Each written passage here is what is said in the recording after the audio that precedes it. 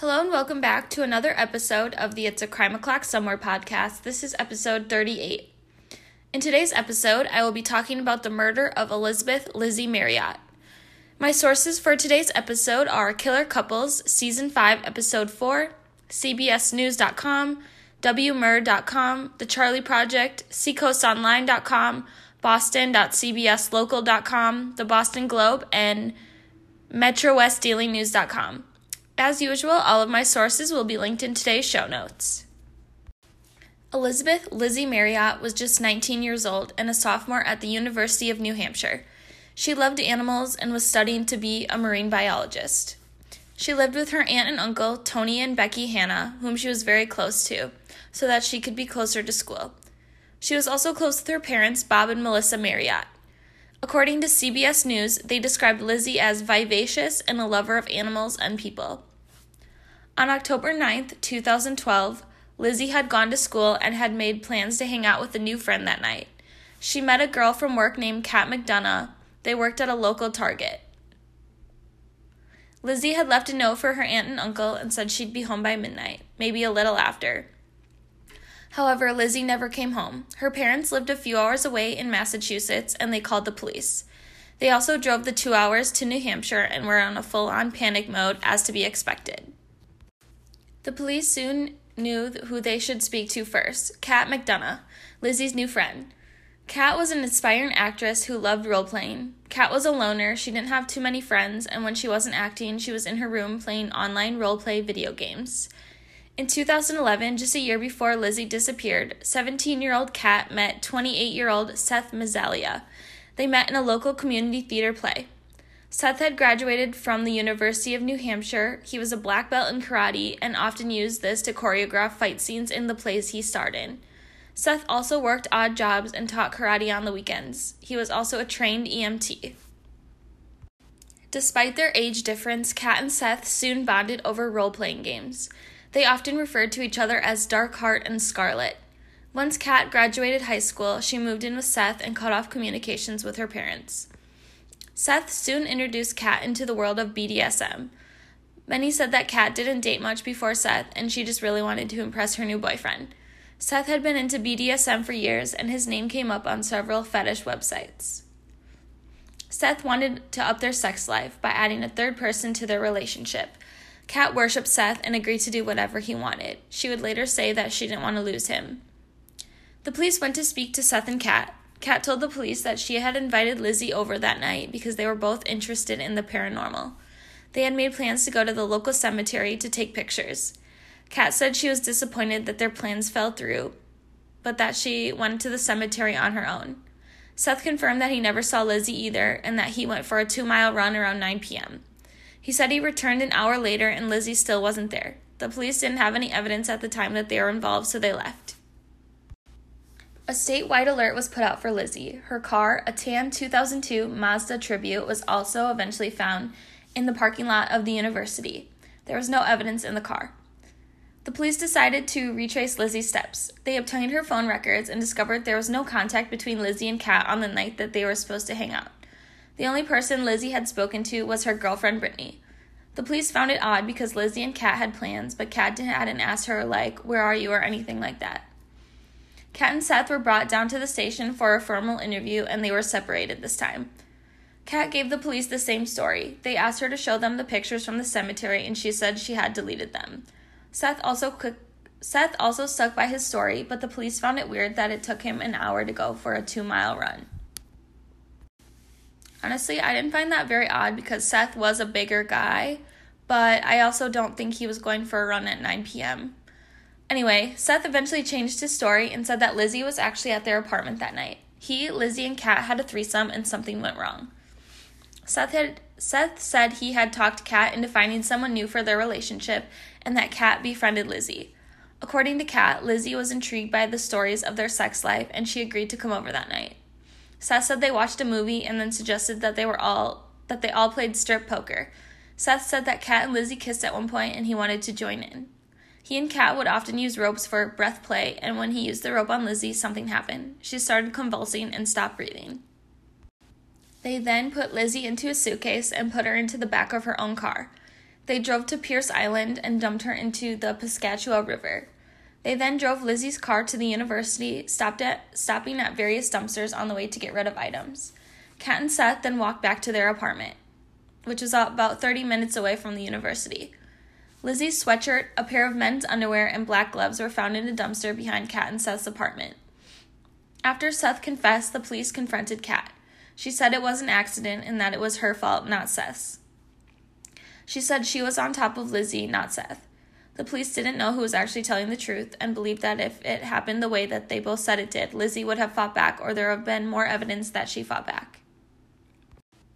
On October 13th, Seth was arrested on suspicion of murder. Kat was released. One day after his arrest, Seth agreed to show the police where they dumped Lizzi's body. Her body has never been found. Before Seth was formally charged with murder, they discovered that Seth had made several calls to a woman named Roberta Gherkin.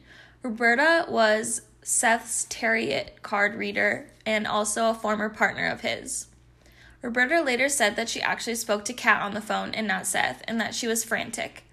When Roberta and her boyfriend arrived at the apartment, they saw Lizzi dead on the floor with a plastic bag over her head. They both said that on the stand that Seth kept telling them that he, quote, went too far, end quote. Seth and Kat had never said anything about plastic bags. Roberta also said that Seth and Kat had asked her for help, but she only agreed not to say anything. Kat was again confronted about the new developments. This time she turned on Seth. She said it wasn't an accident.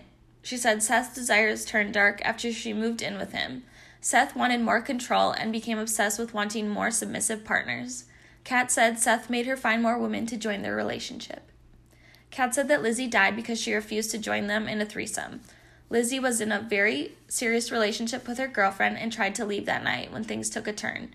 Kat said Seth went into the bedroom and returned with a bondage rope. He choked Lizzi and eventually killed her. Kat then shared one final horrible detail. Seth had sex with Lizzi's dead body. In December, Kat was charged with hindering apprehension and conspiracy to commit.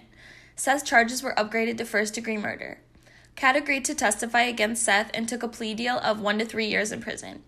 In May 2014, Seth went on trial.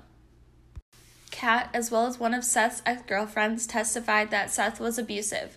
Seth would also text Kat in detail about how he was going to punish her. Kat explained what happened that night when Lizzi died, and she said she never told Seth to stop. He said something like if that was okay with her, and she said that it wasn't because she was in a very committed relationship and she just didn't want to be a part of that.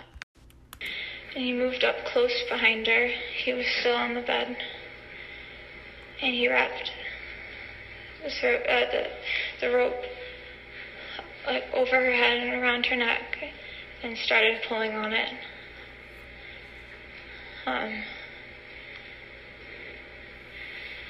She let out a quick noise.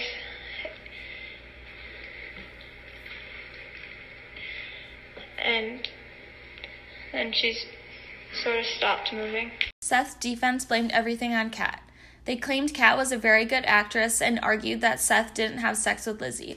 There was a condom found in the dumpster with all the other items. It didn't have Lizzie's DNA on it, only Kat and Seth's.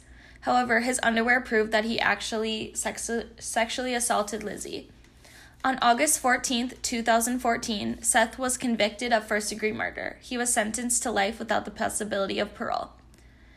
Lizzi's parents believe that Kat was abused by Seth and that they feel sorry for her. Lizzi's family has set up a scholarship fund in her name called the Lizzi Marriott Intrepid Ocean Explorer Fund, which helps, quote, young adults looking to embrace an education and life working in marine science, end quote. This case is tragic. While I believe that Kat was abused and trapped in this life with Seth, she deserved a longer sentence. She willingly helped dispose of Lizzi and dispose of evidence, and she never called 911. However, she did call a friend of Seth's, and those people also chose not to call 911. That is on them and should weigh on their conscience for life. My book recommendation for this week is Just One Look by Lindsay Cameron. Summary. Cassie Woodson is adrift. After suffering an epic tumble down the corporate ladder, Cassie finds the only way she can pay her bills is to take a thankless temp job reviewing correspondence for a large-scale fraud suit. The daily drudgery amplifies that all her life is lacking. love, friends, stability, and leaves her with too much time on her hands, which she spends fixating on the mistakes that brought her to this point. While sorting through a relentless deluge of emails, something catches her eye: the tender and totally private exchanges between a partner at the firm, Forrest Watts, and his enchanting wife, Annabelle. Cassie knows she shouldn't read them, but it's just one look, and once that door opens, she finds she can't look away.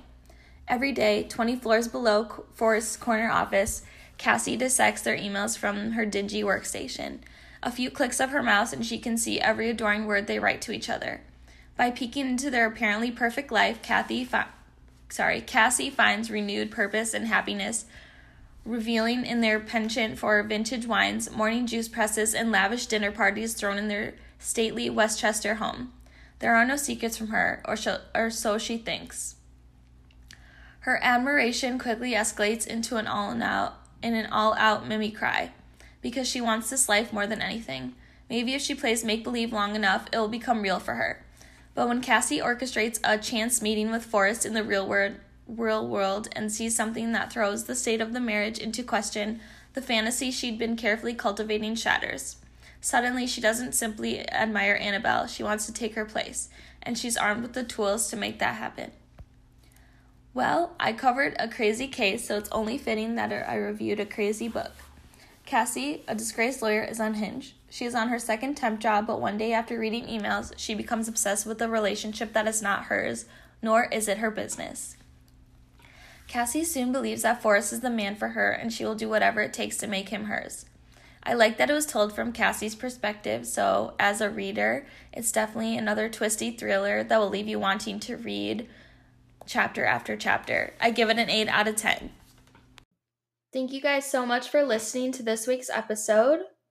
Please subscribe to my blog, follow me on Instagram, buy me a coffee. My links are all posted in the show notes. And rate and review. It really, really, really helps. I really appreciate you guys so much. Thank you for listening. I'll be back next week with an all-new case and book recommendation. And remember, it's crime o'clock somewhere.